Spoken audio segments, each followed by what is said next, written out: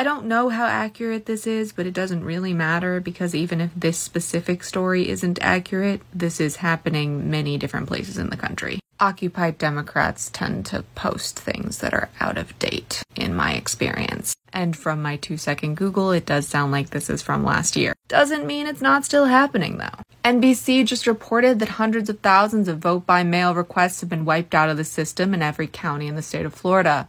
A new law signed by Governor DeCidi requires counties to purge vote-by-mail requests before every general election. This is just a heads up. Set a reminder on your phone for every month or every 2 months and go check to make sure you are still registered to vote and that all your preferences like vote by mail are still in place. In blue states, it happens accidentally. I've been purged from the voter roll before. In red states, it happens intentionally.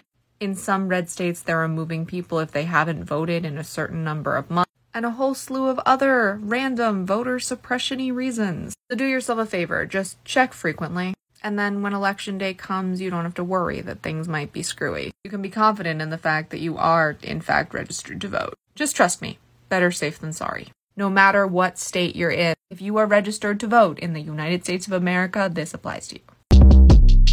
Short Cast Club